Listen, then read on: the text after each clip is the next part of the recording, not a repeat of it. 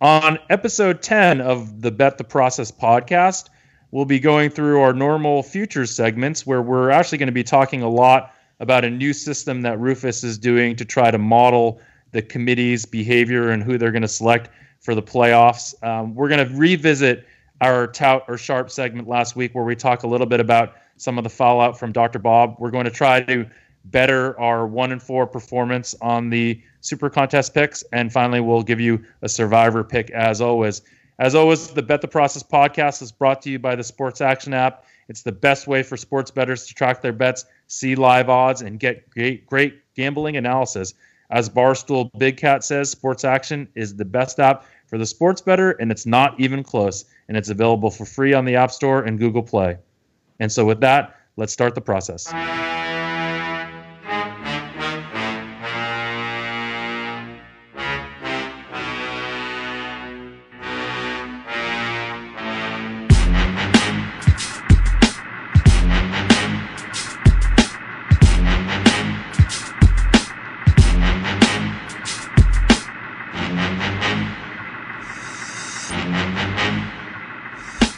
Welcome to episode 10 of the Bet the Process podcast, where myself and Rufus Peabody are two former ESPN predictive analytics experts talking sports betting, analytics, and hopefully data-driven decision-making that will generally make you better at making decisions in and outside of the sports betting world.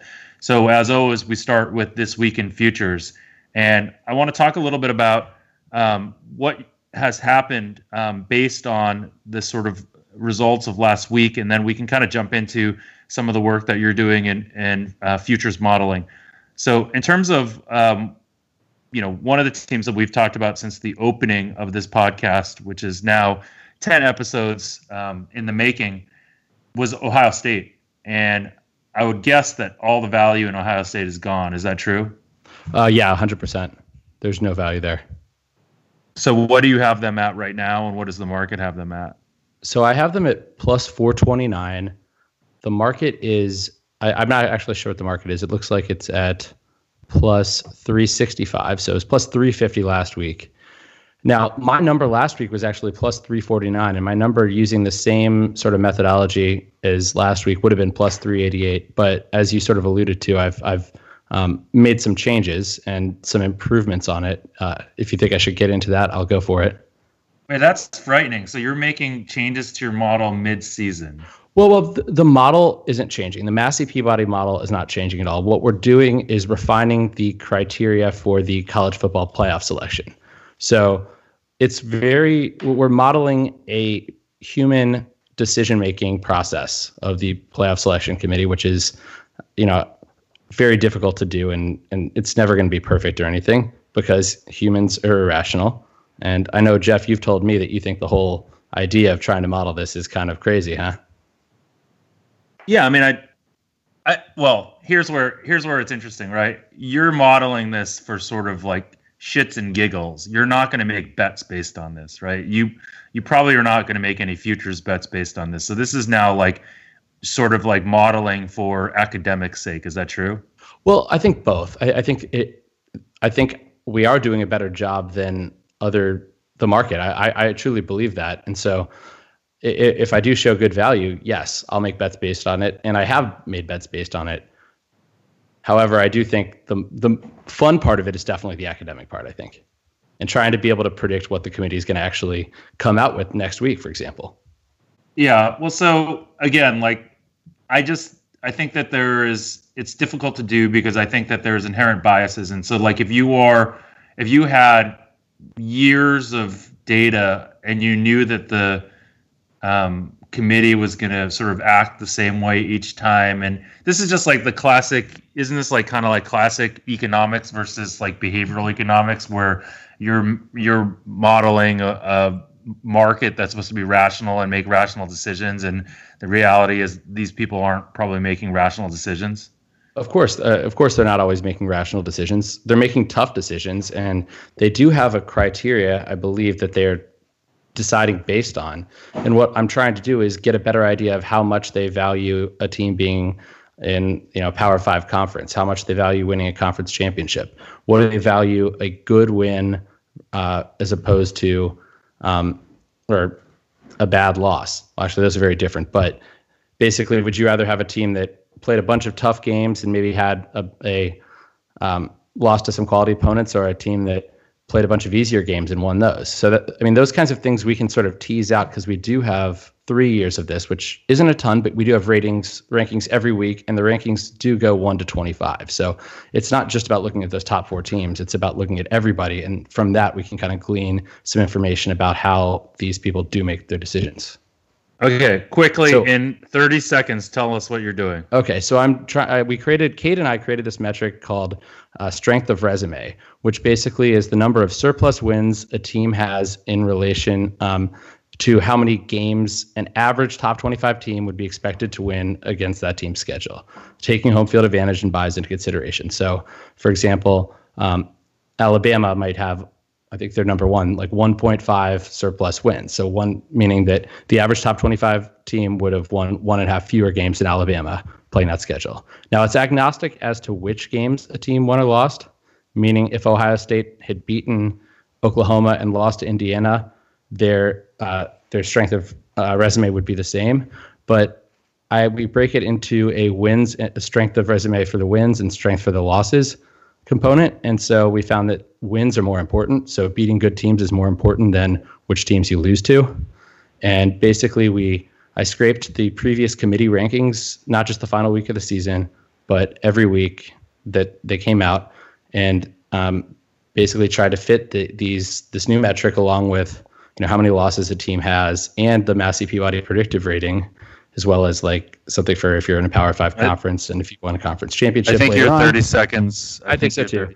But anyway, modeling the human decision-making behavior of the committee. And I'm pretty happy with it.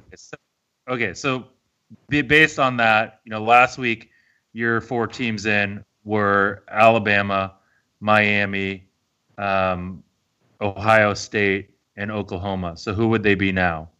If the season ended today, they would be right now Alabama, Georgia, TCU, and Miami. However, that is not who I think that they will be at the end of the season. That's who I think the committee my model says the committee would have selected now. Now, for the end of the season, the modal end of season outcome would be Alabama, Ohio State, Clemson, and TCU. And there's a 5% chance that exact combination occurs. What do you got, Jeff? Do you think there's, well, I don't know if mine's changed. I still think it's Alabama, Ohio State, Clemson, and then I like Georgia. I don't know. I like the Notre Dame story. Their schedule's gnarly, obviously, but I'm probably going to go see that game with my dad, the last game against Stanford. So I'm definitely hoping that they make it there, and that's for a bid to the national championship. So my dad is a Notre Dame alum, for all of you out there that I'm sure you guys really care.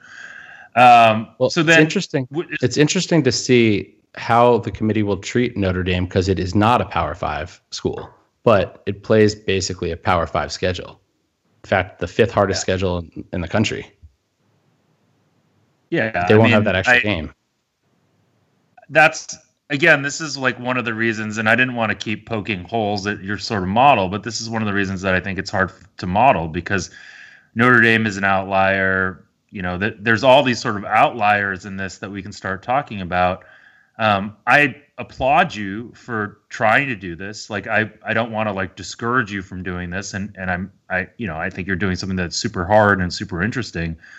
But it's, and again, this is one of those times where, do you just do this and just throw your hands up in the air and say like, there's no way we can do this, or do you try to do something and do interesting work? And I applaud you for doing interesting work. But and I think you're saying that.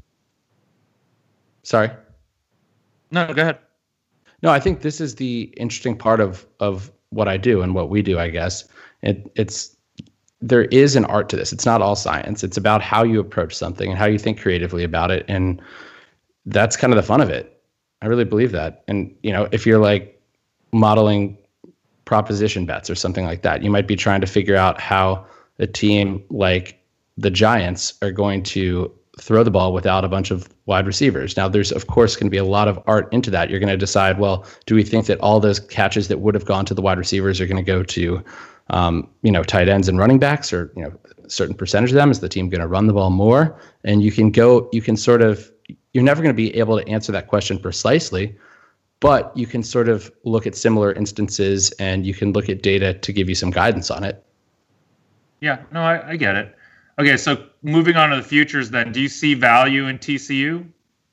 I actually still don't. I make them only 32-1. While they're more likely to make the playoff overall than Oklahoma, they're still a little bit less likely to win because they are a worse team. So if if Oklahoma gets into the playoff, they're a lot more dangerous.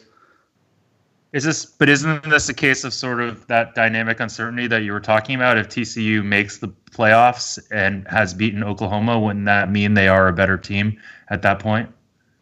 Yes, for sure. However, Oklahoma already has one loss. So if Oklahoma makes it, they will have run the table to make it. Whereas if TCU makes it, they can still theoretically make it with one loss.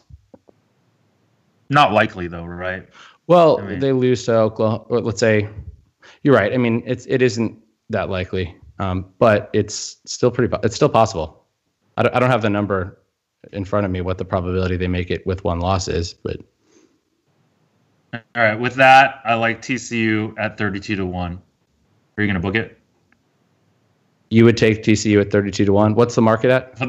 That's what your market value is. So I guess that's what your value is. So I guess that's not unfair. Well, I'll tell you who the biggest winner in the new methodology, the new system, is Alabama, who goes up to practically even money to win the national championship and like almost 95% to make the playoff. And actually, that's kind of in line with what the market is. Right now, I'm seeing minus 110 for Alabama futures. So in a way, the modeling actually has my numbers much more in line with the market, at least with these sort of top teams.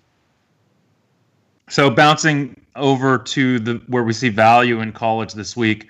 Last week, I think we were pretty mediocre, around 500. This week, there's some interesting games. Obviously, Oklahoma playing Texas Tech, a 20-point favorite right now. We seem to be always against Texas Tech. You like Oklahoma minus the 20 there? I do. I think they're just a far superior team. I would make the line 26. Nice. So 6 points of value there. My guess is that will go up. And if it crosses that 21 threshold, would you still like them? I would, not as much, but I think I got it at minus 19. So I'm not going to have to make that decision. Nobody cares where you got it.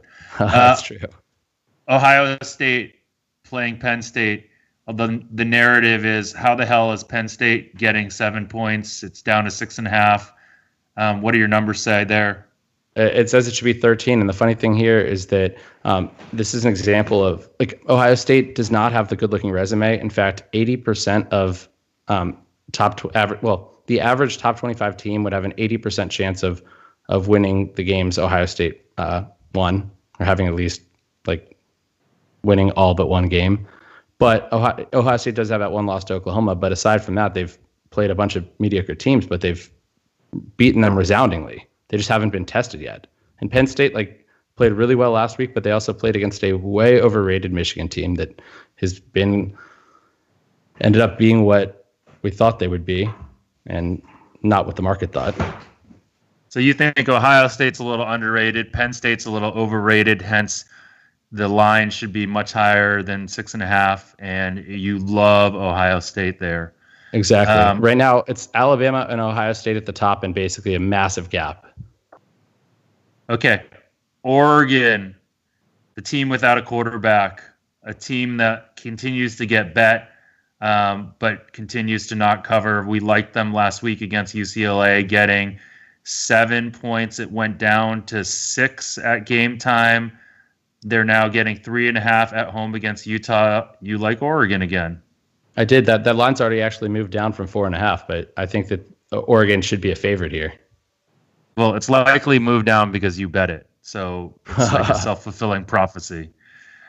And then there's a few more games, obviously. SC, an injury-riddled team at Arizona State. You like them at minus 3. I assume that some of that is because of the market's pricing and injuries that you're not.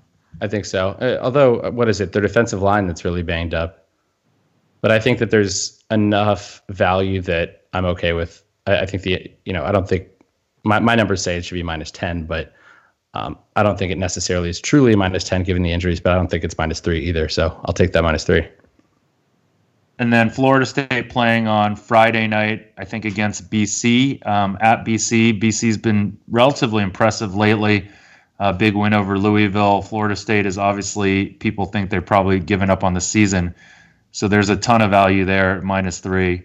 Right, but Florida State's still a really good team. People don't realize that. I don't think just because they've lost by 3 to Louisville, by 4 to Miami, by 6 to NC State, and then by only 17 to Alabama, which, given what Alabama's done since, doesn't look that bad, does it?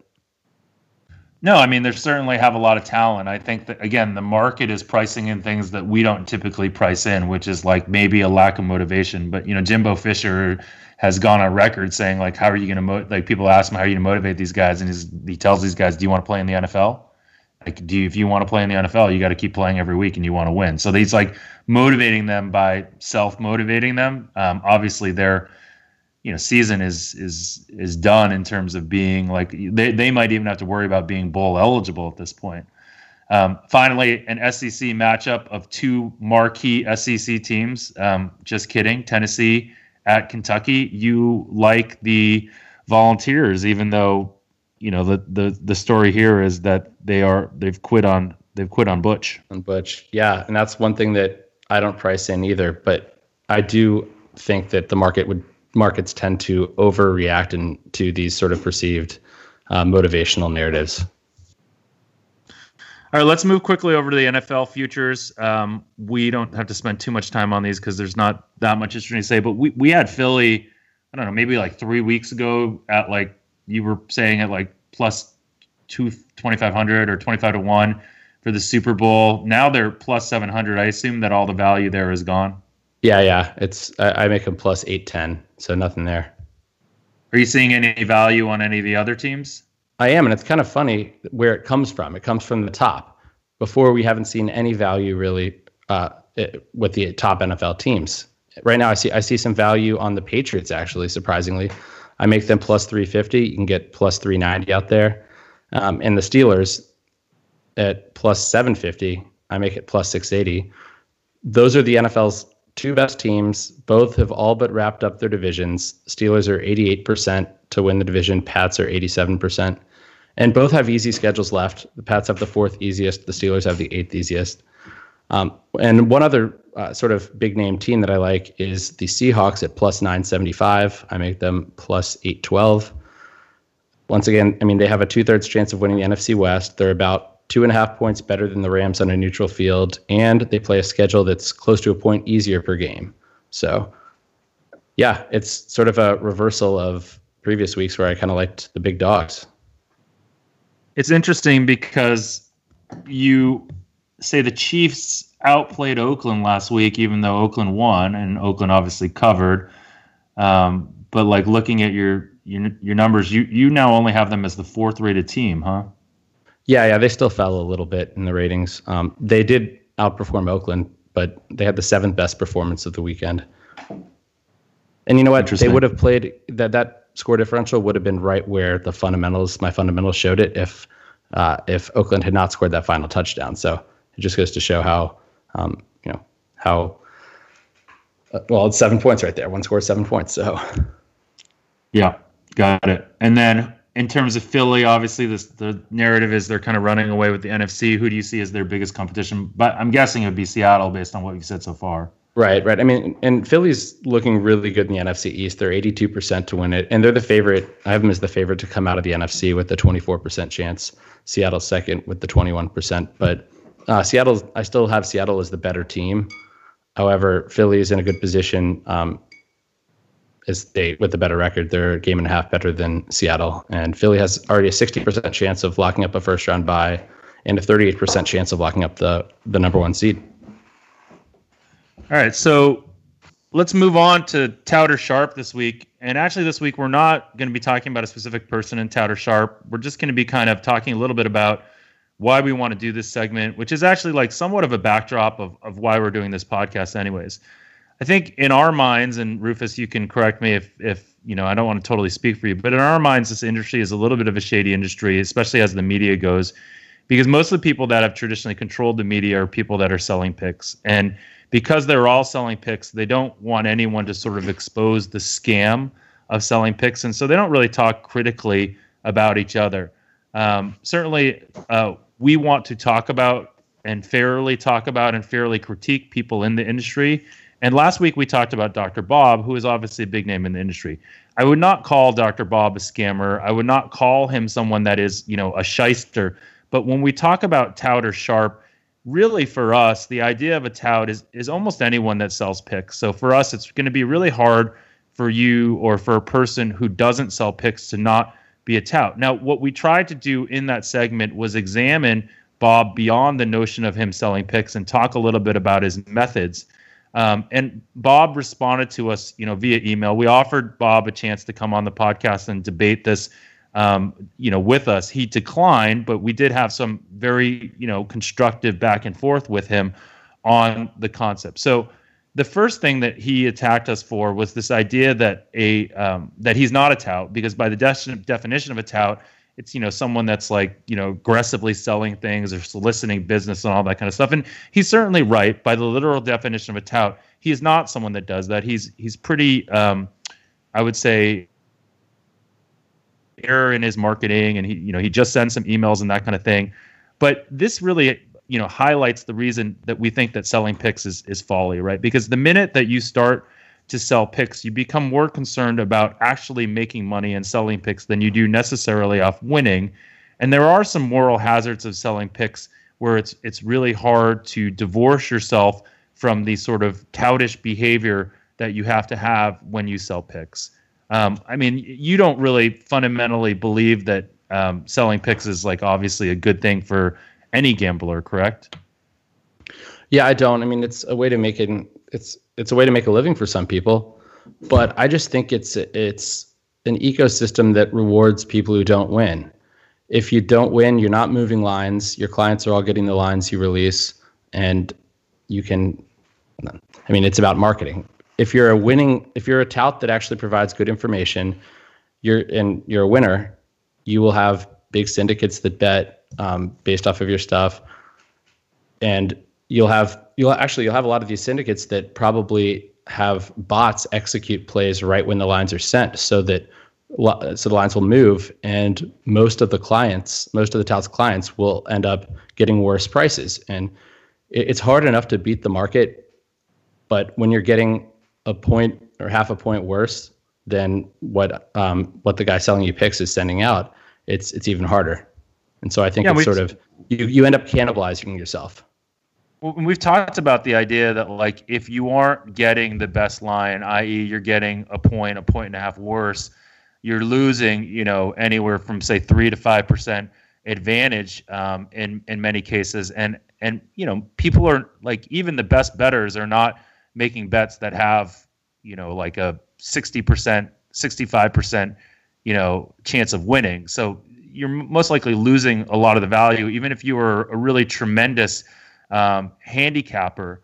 And I do think that's really like at the core of a lot of this, because Dr. Bob does certainly move markets. And that was one of his things that he said. He said, like, hey, I am a sharp because I move markets. And that is a fair, statement by him.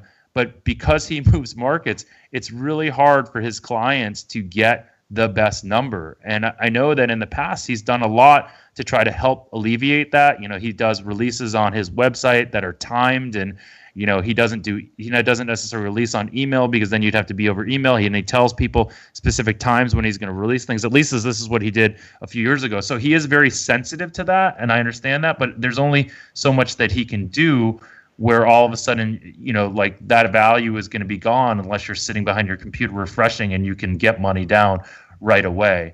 It is hard.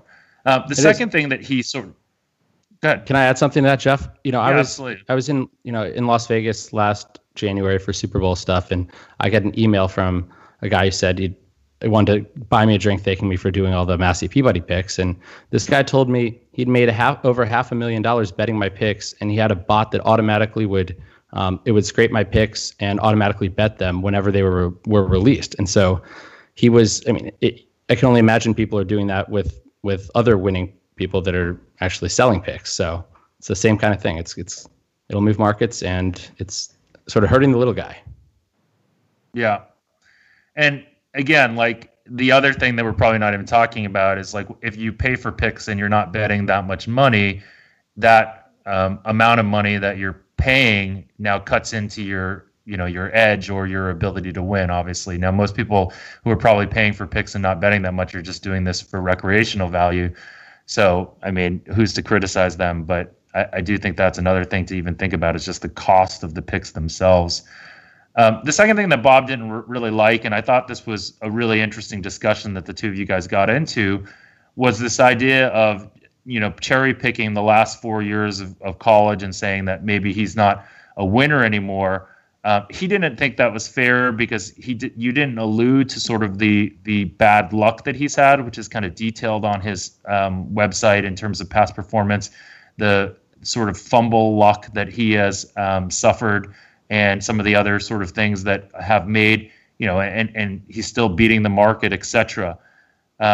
Your response, I thought, was interesting, not just from a standpoint of, you admitting that maybe it wasn't fair to sort of cherry pick, but the idea that this might be selection bias. What are sort of the other things that you think beyond fumble luck that could cause someone to be unlucky that, you would have to, like, if you wanted to go back and evaluate someone's picks and over time, like, how would you do that fairly, I guess would be the question.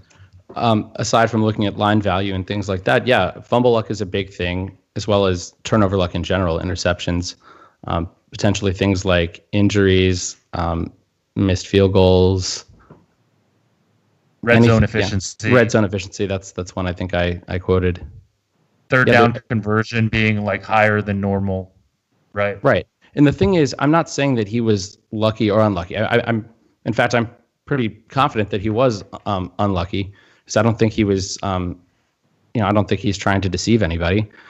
But I do think just because he provides that particular statistic doesn't mean there's other ones and there are other areas where he was lucky. There's definitely a selection bias there.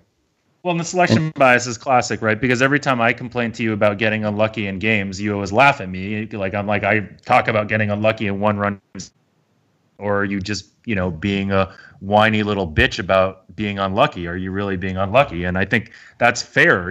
We always tend to remember the narrative, like the concept of selection bias or even confirmation bias is the idea of remembering things that support a narrative that we have or that we want to have, and that narrative is that I'm getting unlucky, so I'm going to remember all the one-run games or all the extra inning games that I lost in baseball, and not necessarily do it unless I'm actually tracking it.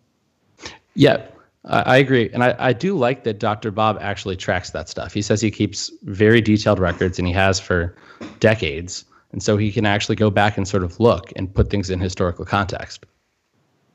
And then he didn't like our dismissal of his situational work, and this was sort of more geared at me.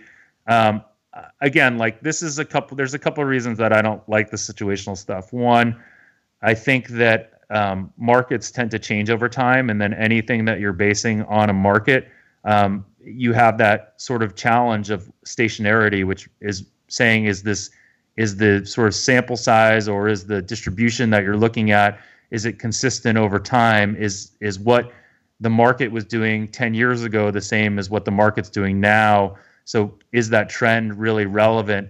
And I know that these aren't just trends; these are big data sets that he's looking at, and I get that, and they're statistically significant, and I get that, and etc.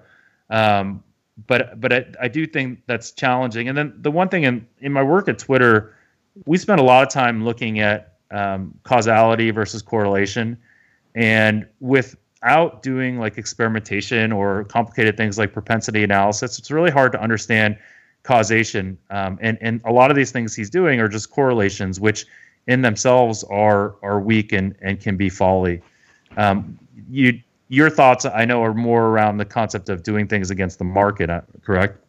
Right, and that to echo what you said, markets do change, and so if you have a situation that is against the spread, if some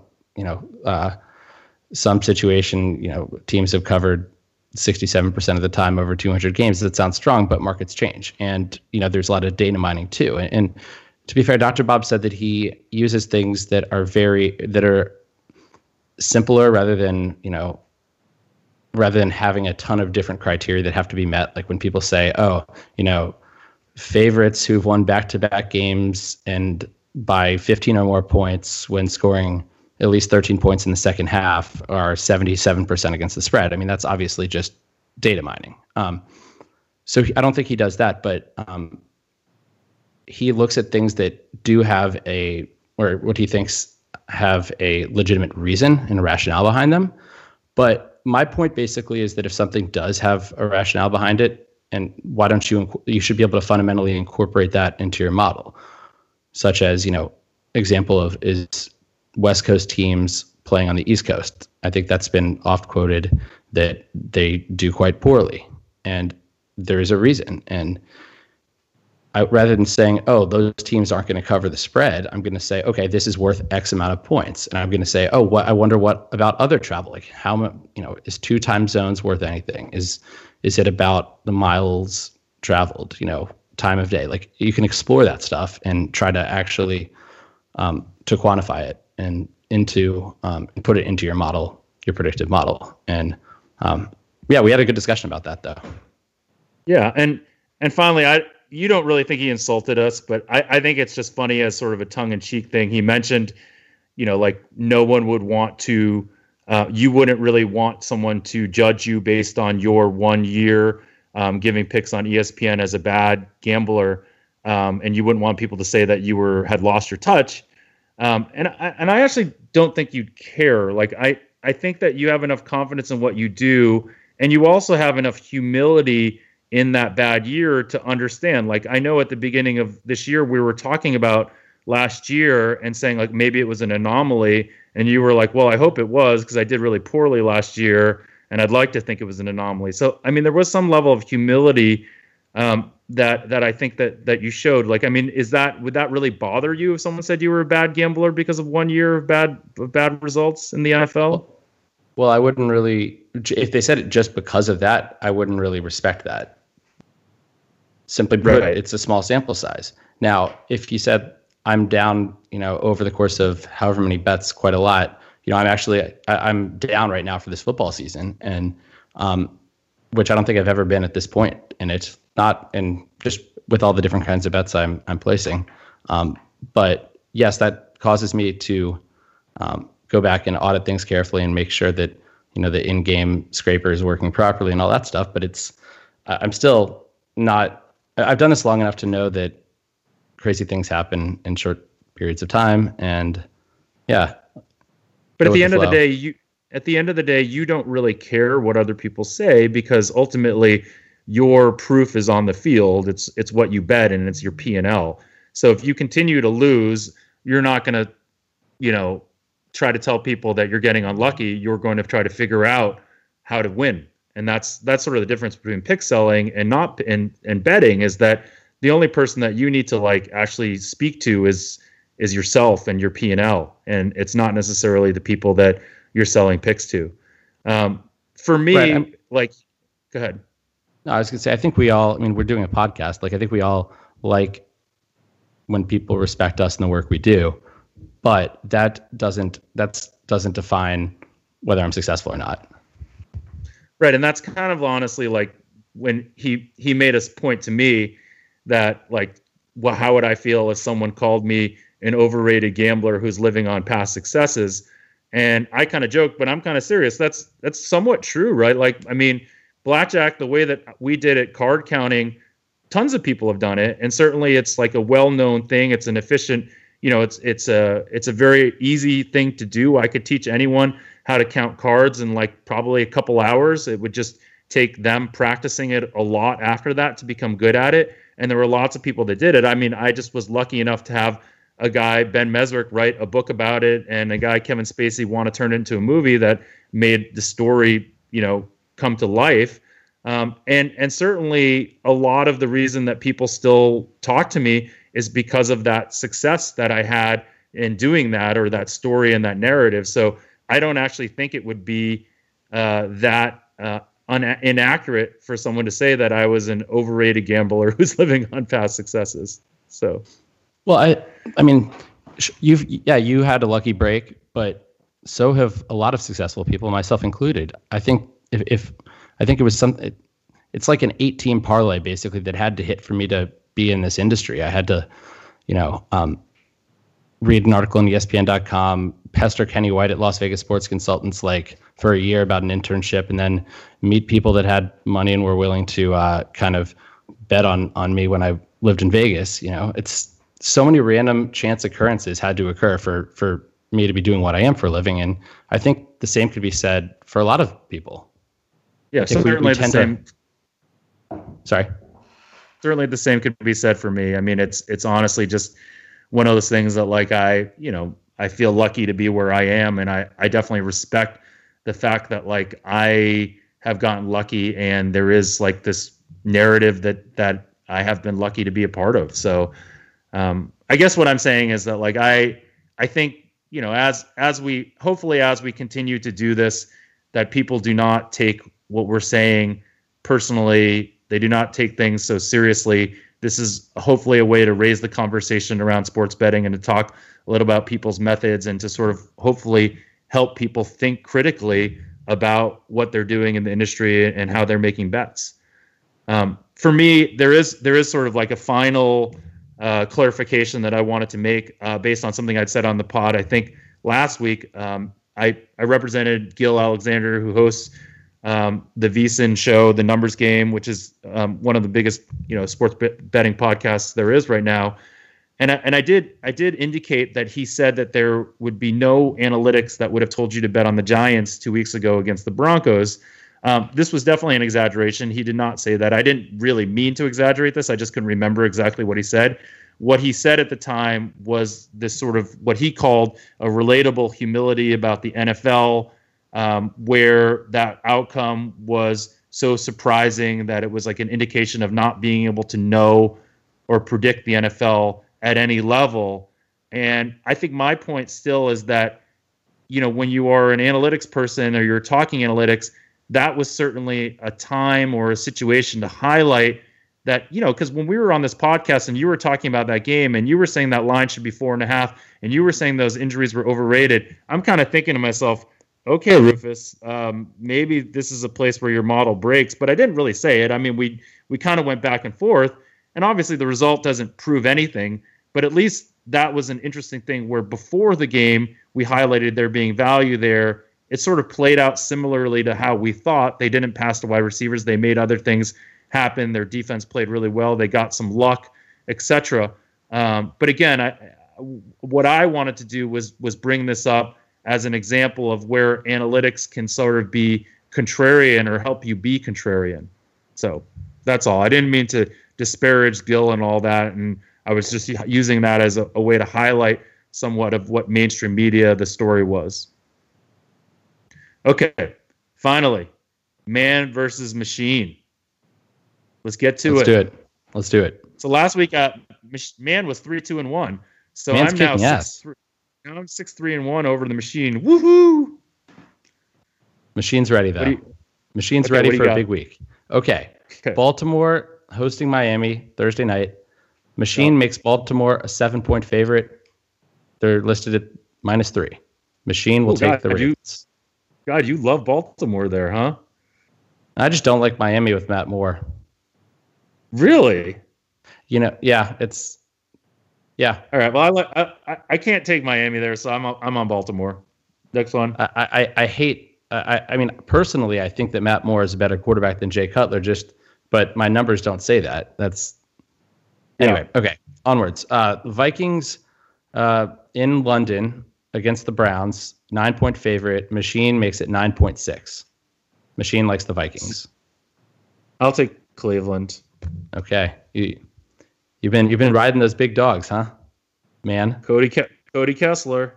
Okay, Saints hosting the Bears. Saints -9. Machine says -9.4. Machine reluctantly takes the Saints. I will take the Bears. The Saints with like a 50.3% chance of covering. Yeah, I'll take the Bears. Okay. The Jets host the Falcons as a 4-point underdog. Machine makes the Jets only a 3.7-point underdog. So Machine is on the Jets. Ugh. I'll be with you. That's what's interesting is that line opened at 7. You know that, and it's down to 4. Yeah. Okay. The Bucks hosting the Panthers. Bucks are a 2-point favorite. Machine makes the Panthers a 0.4-point favorite.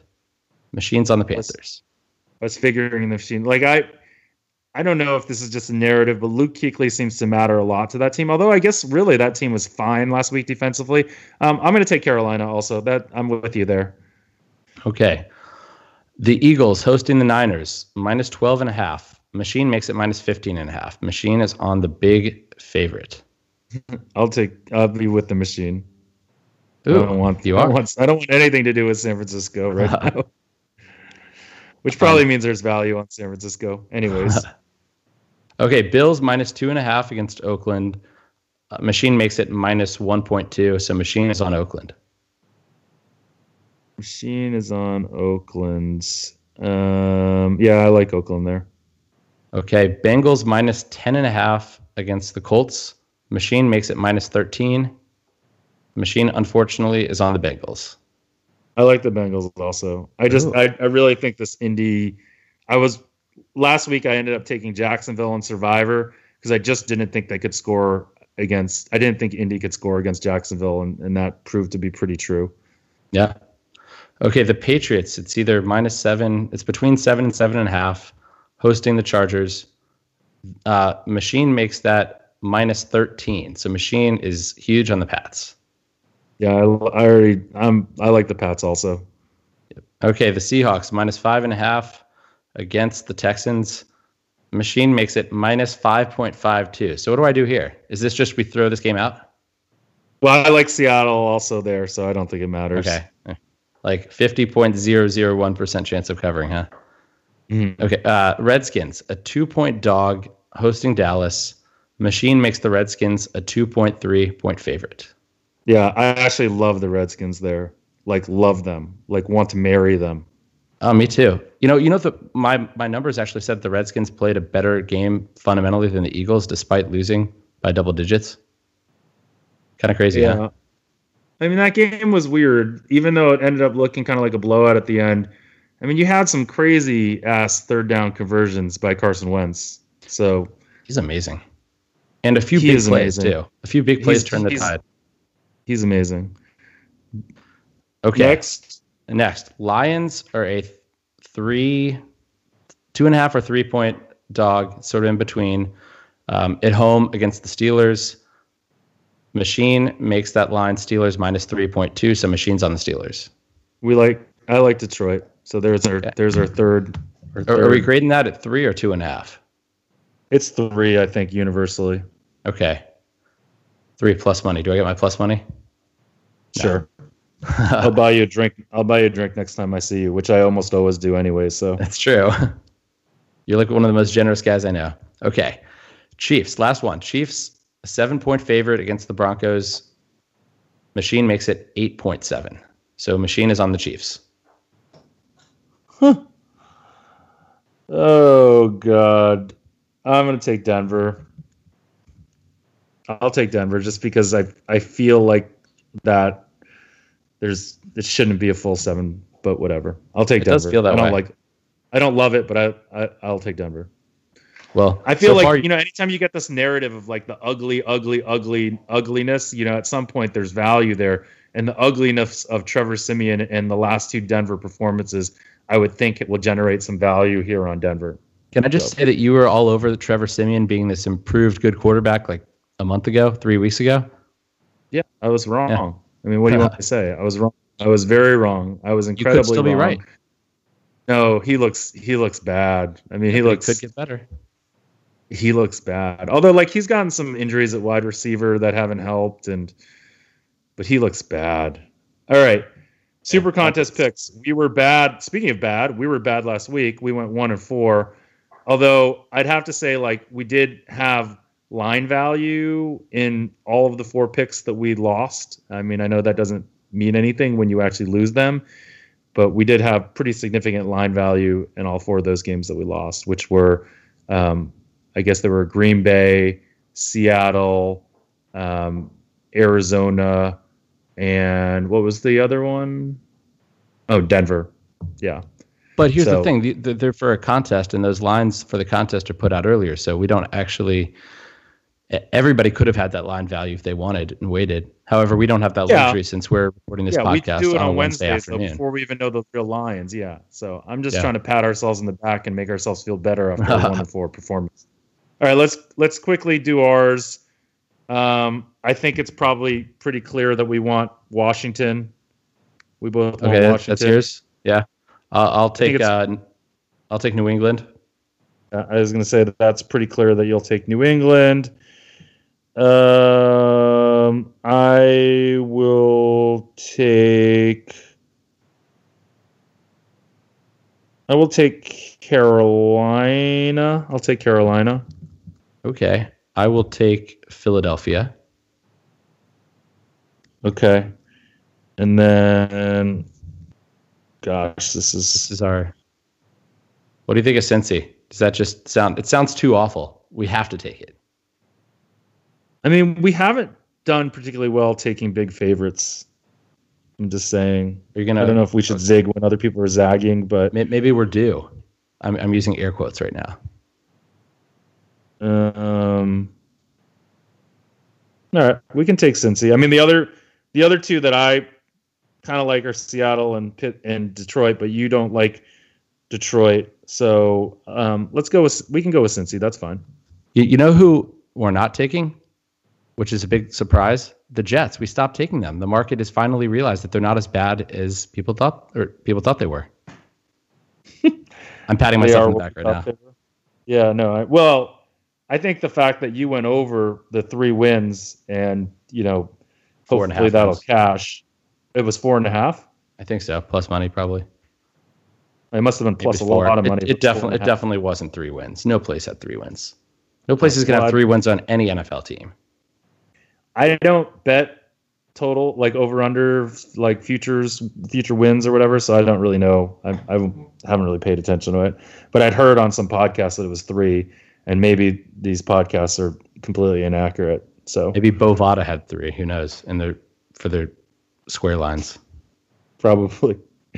Okay, finally, Survivor. I went with Jacksonville last week, and there were only about 9 people left in my pool, which is a pretty big pool, and a lot of people had Tennessee, so I was hoping for Tennessee, but that didn't pan out. So on to this week, there's a lot of potentially big teams to bet on. You have Philly, Cincinnati, New England, New Orleans, and KC. In terms of future value, I think that's one of the things that you're going to want to look at a lot this week. Philly has a fair amount of future value. New England obviously has a lot of future value. KC has some of the most future value of any team. So I think for me, there's probably 3 teams that you'd look at this week. Cincy against Indy, Minnesota against Cleveland in London, and potentially New Orleans with Chicago.